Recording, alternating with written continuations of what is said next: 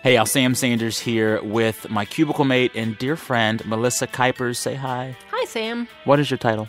Operations Coordinator, NPR West. So you coordinate connections and interviews and all kinds of stuff throughout the public radio network, which means that you have a very intricate understanding of what this network represents. And I brought you in here because you describe the network in a very special way. Tell us.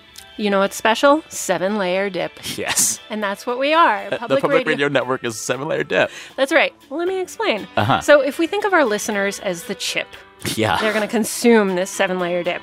So you got your first layer, that's beans. That's like our flagship shows. Yeah. Could you just dip your chip into beans? You could. It wouldn't be that satisfying. So then we got our sour cream. That's like our desks and our reporters. Then we have lettuce. That's newscast. Your vegetables. I see what you mean. Yeah. Then you have the cheese. That's our member stations. They kind of make it for everything. They bring it all together. Then you got your guacamole podcast. Yeah. Then you got your tomatoes and your olives. That's freelancers, contributors, sort of everybody else that makes us great. So the thing about good 7-layer dip is it's not free and it doesn't pay for itself. No, it does not. So listener, I'm asking you to be a good chip. Go to donate.npr.org/Sam and support this 7-layer dip that is public radio. Pay for that cheese. Support those local stations at donate.npr.org/Sam. Melissa. Donate.npr.org/Sam to be a good chip who supports the cheese through the guacamole. Yes. Yes. Love it. All right. Thank you. Hey, y'all. This is Sam's Aunt Betty. This week on the show, NPR reporter Camila Domonoske and NPR senior Washington editor and correspondent Ron Elving. All right, let's start the show. Hey, y'all, from NPR, I'm Sam Sanders. It's been a minute. Here, as Aunt Betty said, with two great guests. My dear friend Ron Elving, senior editor and correspondent for NPR Politics. Ron, it's been a long time in the making. It's been more than a minute.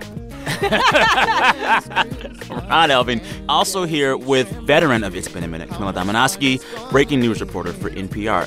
Thank you both for being here. I can see you both wearing your festive scarves. We're scarved. Happy holidays. In the spirit of the holidays, I am playing some Christmas music for you all right now. And this Christmas will be a very special Christmas for me. So this song is actually a New Orleans bounce remix of This Christmas by an R&B singer named PJ Morton, who I'm really, really into. He has a holiday album out right now that I've been playing all month, and I don't even like most holiday albums. And I'm playing it especially today to tell our listeners that I have an interview with PJ with a lot of music from his album in this show's podcast feed right before this episode. He is someone who is giving the classics a new twist, like this version of This Christmas. Let's play a bit.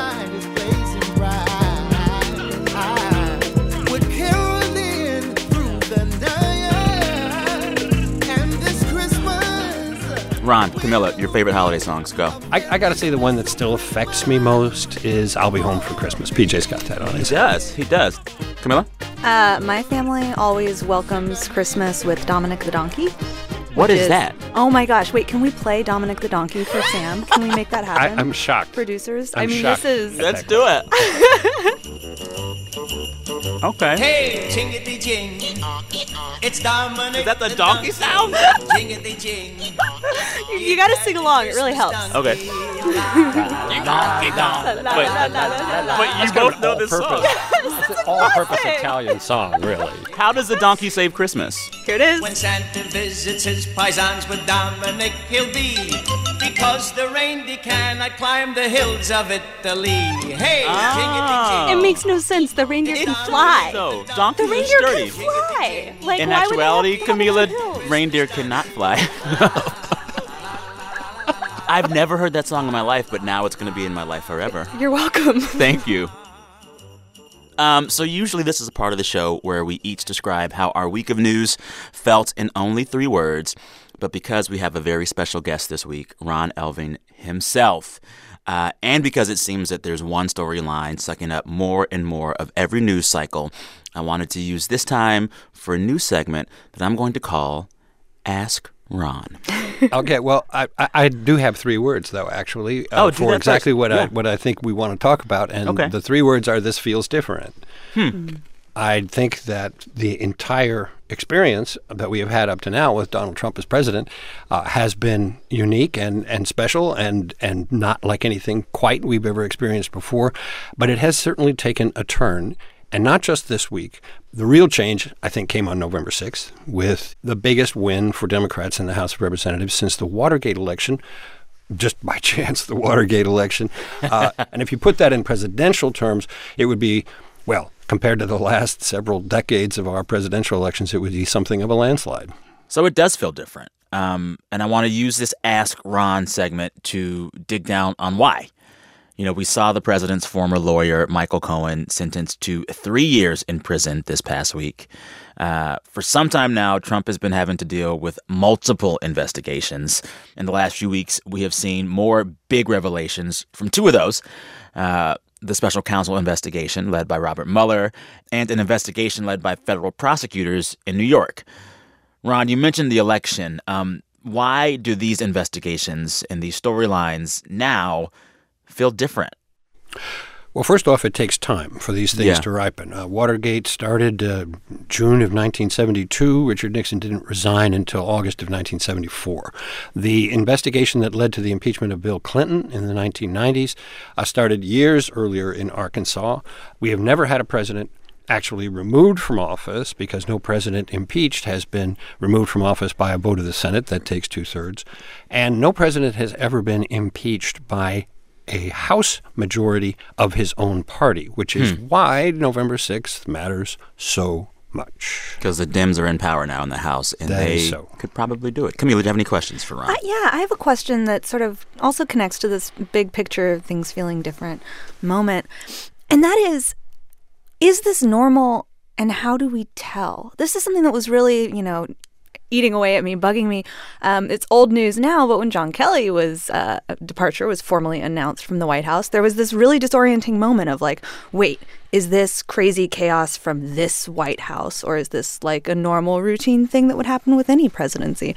And I feel like there's been so much wild news out of the White House that it's kind of hard to tell like when things are actually normal. It's not unusual for a president to have more than one chief of staff in the course of a term, but it doesn't feel normal because they are going in such rapid fire fashion, because they're being fired in a manner that it seems to defy all decorum. But of course, in the end, that doesn't really matter. It's just a stylistic thing. And it has worked for President Trump to defy a lot of those conventions of how things are supposed to be done. Is it hard to tell sometimes the difference between what's a difference in style and what's actually a difference in substance? I mean, me following along, my head just spins half the time with all the political news. Yes, and I believe it is extremely difficult to always know the clear line between what is style and what is substance. One of the reasons that the George H.W. Bush funeral was so heavily covered and so hagiographic, people were worshiping at the man's feet. I think that was all a little overdone, and I think one of the reasons it was overdone was because there is nostalgia for that style of doing politics that had to do with Donald Trump. My question for you, Ron, one of many questions, is the 2 big, allegations against Trump are that, 1, he improperly used campaign funds to silence women that said that they were his mistress, and 2, he and his campaign had contact with Russians throughout the course of the campaign. And if you talk to Republicans, many of them will say, well, even if both of those things happened, they're not that big of a deal. Campaign finance is very complex and stuff happens all the time. And, people talk to people all the time during campaigns because campaigns are big. How do we know how seriously to even take the 2 big allegations of what Trump and his campaign did wrong? Because a good chunk of the country says it's not a big deal. That's right. And a big chunk of the country felt the same way with the last two presidential impeachments that we've had. Not to make light of what's going on right now at all, but people thought at the time of Watergate that it was just all about a burglary, a third-rate bungled burglary. The White House, in fact, formally dismissed it as a third-rate burglary at the time. And, of course, in the case of Bill Clinton, the general sense of the country at the time was, oh, come on, of course he lied. What do you expect him to say? Well, ultimately, when you're talking to a grand jury or you're talking to a judge, that's perjury, and that is a crime, and it's a serious federal felony. We've been talking about elections and investigations and the turmoil at the White House, and I was wondering, Ron, if you could talk about what all of this means on a policy front. What's next for the Trump agenda, given this moment? It's a distraction, obviously, as it has been for every president who's had scandal. It takes them away from focusing on the policies before them. And the most immediate thing for this president in this moment is that the federal government has 6 of its appropriations bills, 7 of its appropriations bills that have not yet been done. And as a result, big chunks of the federal government have to shut down on December the 21st. That would be Christmas weekend. and whatever else you may want for Christmas, no one wants a government shutdown for Christmas. Except President Trump. He would be happy He seemed to have said that he would own the shutdown if it happened. There was this moment this week where he's in the Oval Office with Nancy Pelosi and Chuck Schumer, heads of his opposition party. And in front of cameras, he said, if a shutdown happens and I don't get my wall funding, shut it down, blame me. I'll take it. Okay, good. You know what I'll say? Yes.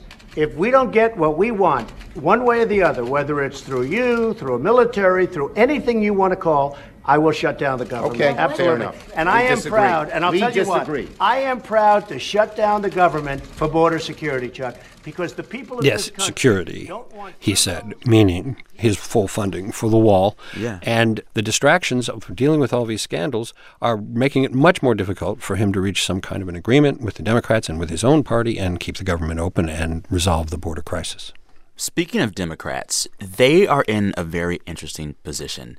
They did well in the midterms, but they've also been exceedingly cautious about what they will or won't say around the I word, around impeachment. How aggressively will they pursue that, and when will we know if they will or not? And also, what policy can they hope to pursue in the midst of all of this as well? You know, they are also hampered by the other parties still controlling the other chamber. Yes, and they are also hampered by the lack of total consensus on their own side with what exactly they do want to pursue as policy. They would like to do infrastructure. They would like to do a number of things with respect to health care. There are many things they could even conceivably do with Republicans and with President Trump, including those 2 items, where things could be done to make the situation better. There could also be compromises with respect to immigration and border control. But impeachment is out there as something people talked about in getting elected during the 2018 campaign. It's something that's going to be demanded by activists in the Democratic Party and on the left, and that is going to be sorely tempting to respond to for Democrats in the House and also for all those Democrats in the Senate who are running for president. Yeah. And there's a passel of them. Exactly. A passel of Already. This story, these stories, the investigations, they're so complex and they seem to be ever evolving. For those listening that want to follow these storylines better, what should we watch?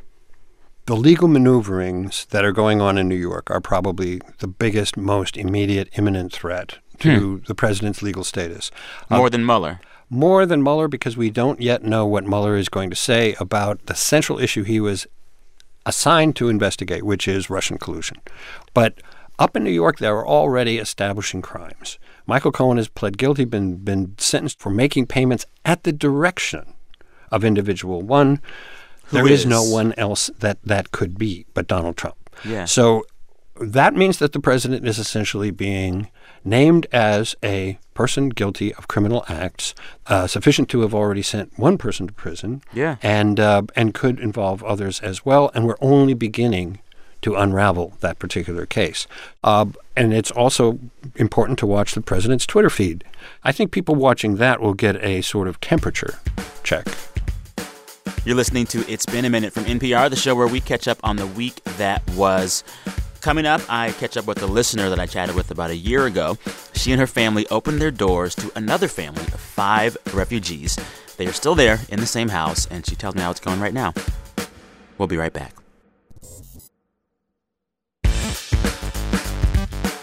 Support for this podcast and the following message come from CLR Mold and Mildew Stain Remover. While you're going about your day-to-day life, making dinner or getting the kids to school, something's happening in the dark recesses of your house. Mold and mildew are growing, but you can fight back with CLR Mold and Mildew Stain Remover. It's tough on mold and mildew stains all around the house, and it works without bleach or harsh fumes. It even carries the EPA Safer Choice seal. CLR Mold and Mildew Stain Remover, making the world a little cleaner. Support for this podcast and the following message come from Capital One. Here's Sarah Strauss, head of fraud at Capital One, on how the CreditWise app helps users take action after receiving one of its automatic credit alerts. It's not just an alert, but it's also, here are the next steps that we recommend you do. And so hopefully that's giving our users the opportunity to feel empowered to go after the issue and resolve it.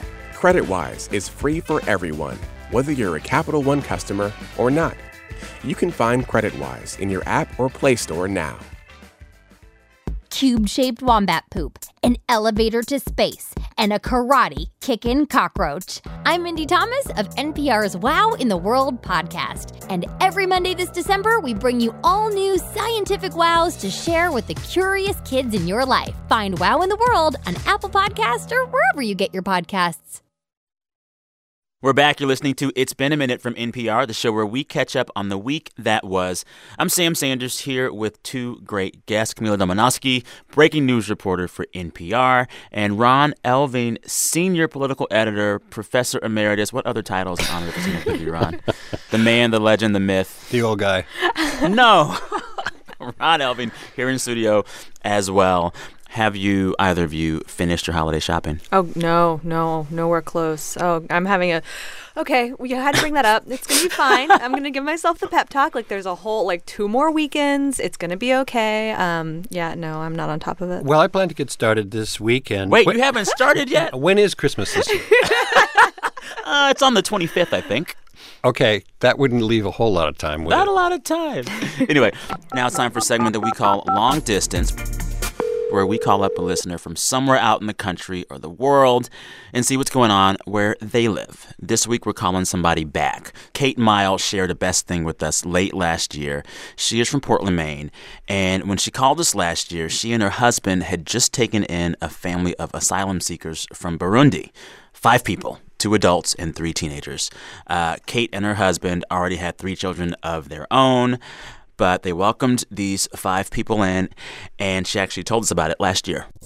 It has been such an awesome week. I went from having no kids in the local public school to 3 10th graders. Oh, my goodness. And I've learned all about that. Those 2 families are still living together, so we wanted to see how the last year has gone for Kate and all of them, so we called her up.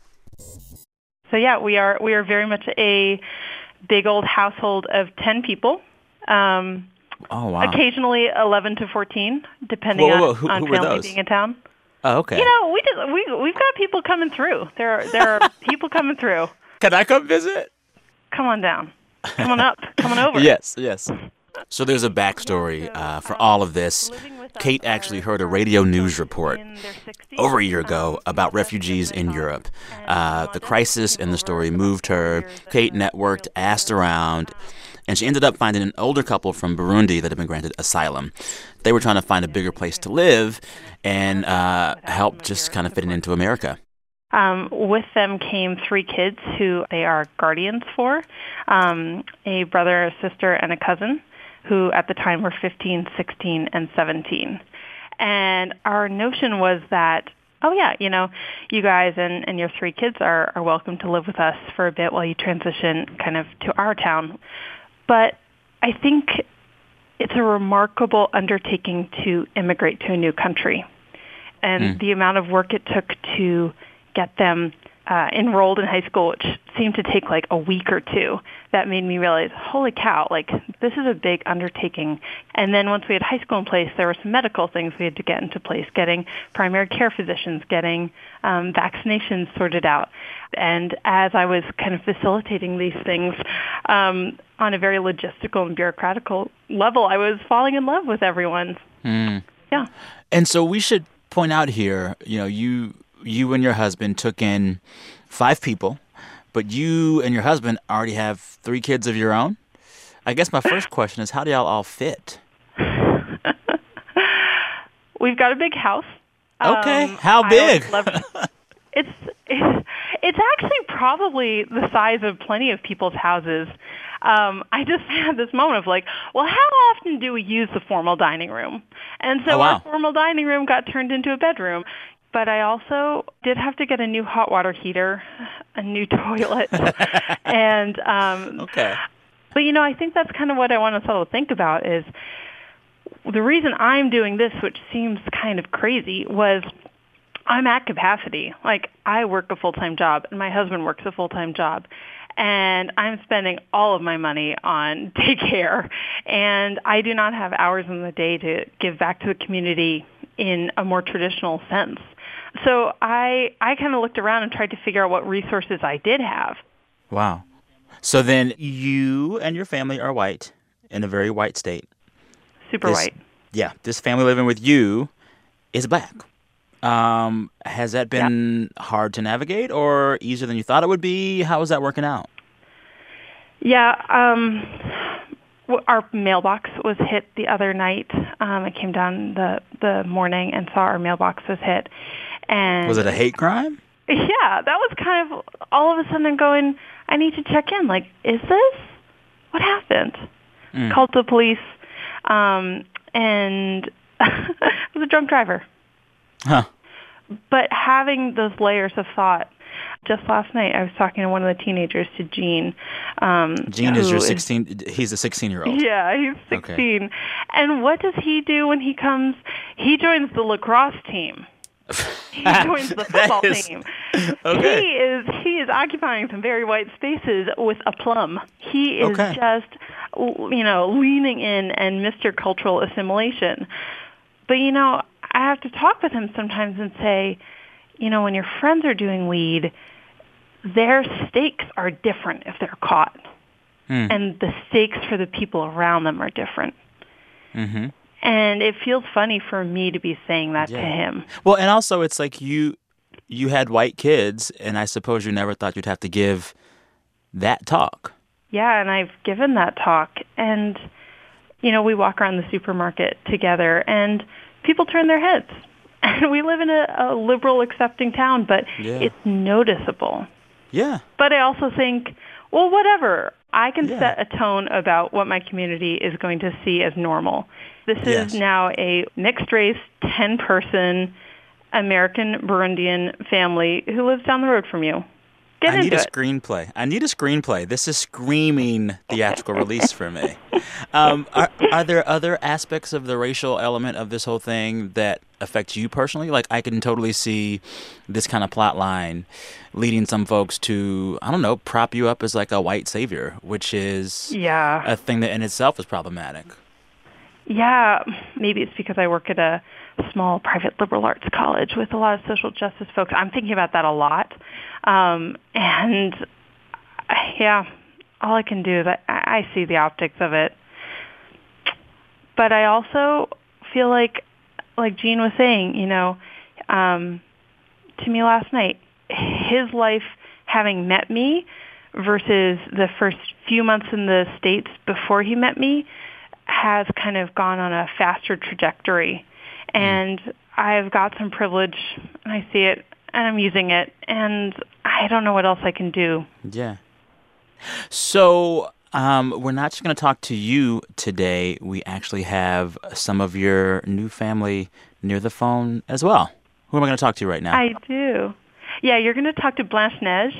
Blanche Neige is 18 and is not dressed for radio. She is dressed for television. Oh, my gosh, I wish you could see her right now. She is so super stylish. So I love it. Here she is. Hey, Blanche-Neige. How are you? I'm good. How are you? I'm pretty good. I'm really excited to speak with you. So you're in school right now. What grade are you in school? 11. Do you like it? Yeah, I really like it. I like the school. Okay. And they have, like, very good teachers, so, yeah, I like that. Yeah. What do you miss the most about Burundi? Well, I miss my family. Yeah. Because your parents are still there, right? Yeah. Can you still talk to them? I still talk to my mom. I just have my mom only. Yeah. What does she say to you? Oh, she misses me, I know. I know that. I'm sure she does. Yeah. Now, I heard that on top of taking your classes at school, you're also in the fashion club? Yeah. Okay, what's that like? Tell me about it. I just learned how to make something, like dresses, so I really like it. Yeah. After high school, do you want to stay in America? Do you want to stay in Maine? Where do you want to go? Well, because I just went to study more, and in our country, it's like, it's not possible to study whatever you want or what you want. So I just went to study fashion designer. Okay. Did I hear you ask an 18-year-old girl what she wants to do with her whole life? What kind of pressure are you putting on this woman? I'm already like becoming like that guy who's like, put a hat on that baby's head and what are you going to do with yourself? Like, I'm that guy. So what are you all up to this weekend? All 10 of you. Oh, my God. What are we doing this weekend? I don't know. Oh, decorating the Christmas tree. Well, I hope you write me back and let me know how long the gift exchange takes on Christmas Day, because that's going to be a long one. Thank you so much. I hope you have a wonderful weekend. So great talking with you, Sam. Likewise. Bye.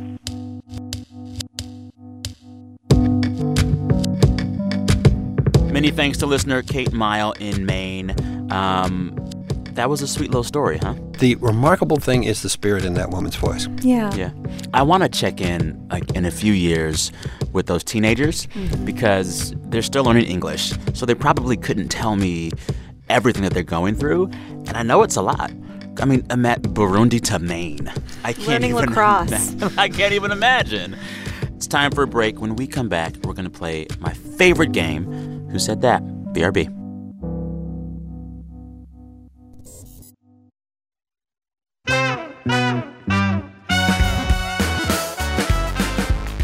Support for this podcast and the following message come from Bombas. Bombas has re-engineered socks for ultimate comfort by getting rid of that annoying toe seam, adding arch support, and using some of the world's softest cotton. And for every pair purchased, Bombas donates a pair to someone in need. To date, they've sold and donated over 10 million pairs. To feel the Bombas difference, go to bombas.com/minute for 20% off your first order. Support for NPR and the following message come from Hinge. Hinge is the dating app that's great at one thing, setting you up on great dates. And they're not just saying that. On Hinge, 3 out of 4 first dates lead to second dates. They are the #1 mobile-first dating app mentioned in the New York Times wedding section. So if you're looking for a BFF, a job, a pen pal, or a hookup, Hinge isn't the place for you. Hinge is exclusively designed to get you out on great dates. Download Hinge in the Apple Store or Google Play. Melissa Kuipers, I'm back with you right now because this 7-layer dip that is public radio has not yet paid for itself. Tell folks how they can give. You can give by going to donate.npr.org/Sam. Be the chip you wish to see in the world. Yes. We're back. You're listening to It's Been a Minute from NPR, the show where we catch up on the week that was. I'm Sam Sanders here with 2 great guests today. Camila Domonoske, breaking news reporter for NPR. Also here with Ron Elving, senior political editor and correspondent for NPR. You cover the politics stuff. And have for a very long time and can't seem to stop. There are worse addictions. Yes. Maybe better ones, too. Yeah, that's true. It's true. Anyway, it's time for my favorite game, Who Said That? Who had been saying that? Who said that? Basically, I share 3 quotes from the week. You got to tell me who said it or get a keyword from the story. Then you get a point. The winner gets, as you know, absolutely nothing. Bragging rights. Bragging rights. All the bragging rights. This one. Okay, you both are going to know this one, so it's all about who says it first. All right. Ready? The quote is, It goes to show you, you get into a tinkle contest with the skunk, Nancy you Pelosi. get tinkle all over you. Yes, Ron. We just spoke about it earlier in the show. Go ahead. I mean, I hope everyone was equally embarrassed at hearing her use the word tinkle. I'm going to say it again because I just love saying it.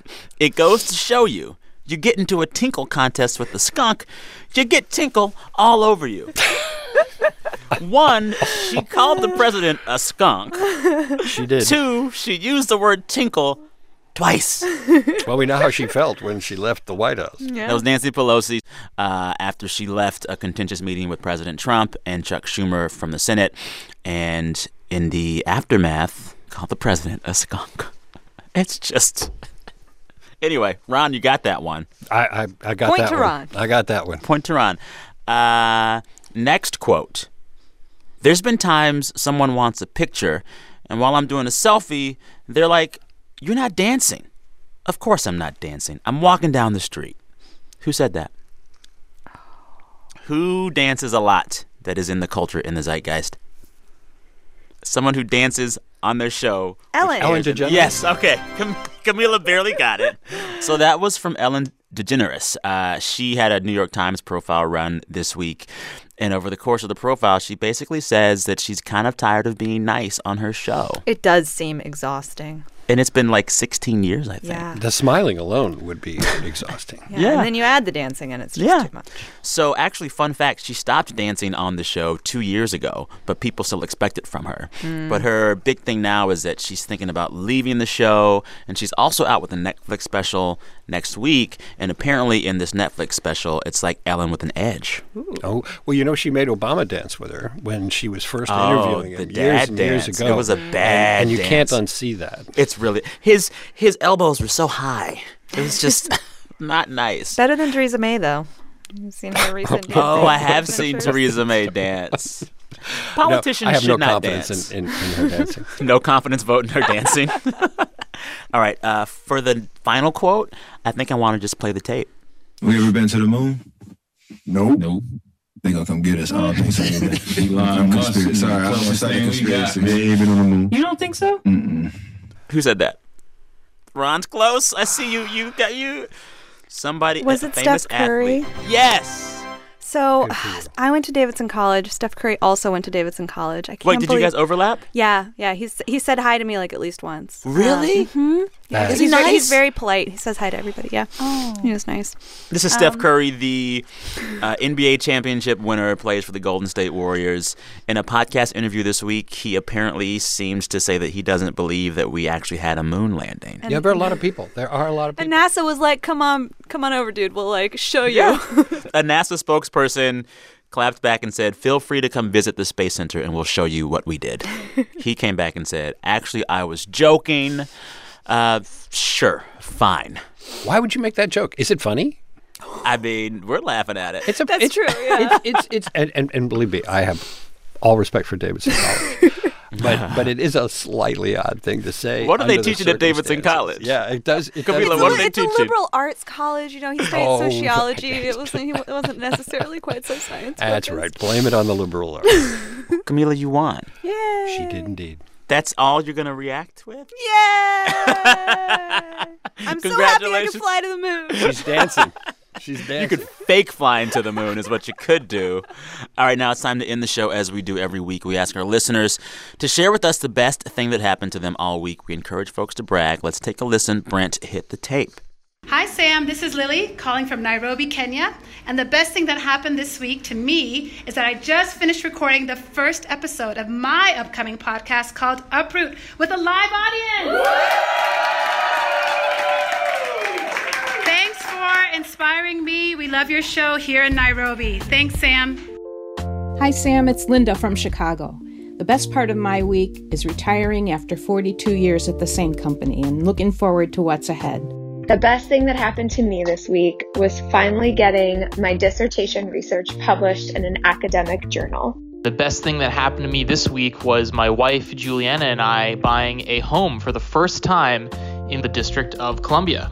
The best thing that happened to me this week is that I just finished my last physical therapy session, 5 months after having ACL reconstructive surgery. Hi, Sam. It's Moji. And Jory. And the best thing that happened to us all week is that we have been in the car through 4 days and with our 2 cats, and we finally made it to our new city, Seattle, Washington. Yay! Hi, Sam. This is Will in Anchorage, Alaska. The best thing that happened to me last week was riding out the 7.0 earthquake and nearly 3,000 subsequent aftershocks. It's been a marathon week for me as I've been working a lot of overtime to repair some of the damage in schools in order for them to resume classes next week. That leads me to the best thing that happened to me this week, which is that I just got off work and now I get some time off to spend with my wife and 2 young daughters. My name is John, and I'm the band director at Germantown High School in Wisconsin, and this is The Band. The best part of my week is during Friday band classes. In class, we listen to the best part of my week on the podcast, and then the students share the best parts of their week. We celebrate lots of good test scores, college acceptance letters, siblings coming home to visit, and all the great things these kids do every day. I have been intimidated to send my own to the show, and if we hear this, it is because my students gave me the courage to actually hit send. Thank you for bringing this to our world. Whoa! And they are playing on Wisconsin. Whoa, this is so amazing. As a former and always band nerd, this warms my heart so. That is fabulous. I love it. Thanks to all the voices you heard there. Lily in Nairobi, Linda, Christy, Zach, Melissa, Moji and Jory, Will, and John and the entire band. All right, listeners, we listen to all of these that come in every week. Keep sharing your best things of any week. Send it to us at any point during the week. Email me a file with the sound of your voice to samsanders@npr.org, samsanders@npr.org. We're going to go out on Mr. P.J. Morton, who has a really good holiday album, and this song is on it. Thanks again to my guest, Ron Elving, senior politics editor, correspondent, and man about town at NPR. Also, Camila Domonoske, breaking news reporter for NPR, covering all of the things. Thank you both for doing this. Of course. Thank you, Sam. It's a real pleasure to be with you. This week, the show was produced by Brent Bachman, Anjali Sastry, and Alex McCall. Our director of programming is Steve Nelson. Our fearless editor is Jordana Hochman. And our big boss is NPR Senior VP of Programming, Anya Grundman. Listeners, refresh your feed Tuesday morning for my chat with, drumroll, Jennifer Lopez, Jenny from the Block. I interviewed her in person. We talked about her new movie, her career, and the one time Penelope Cruz convinced her to not stop singing. All right, till next time, happy holidays. Thanks for listening. I'm Sam Sanders. Talk soon. My world is filled with cheering you.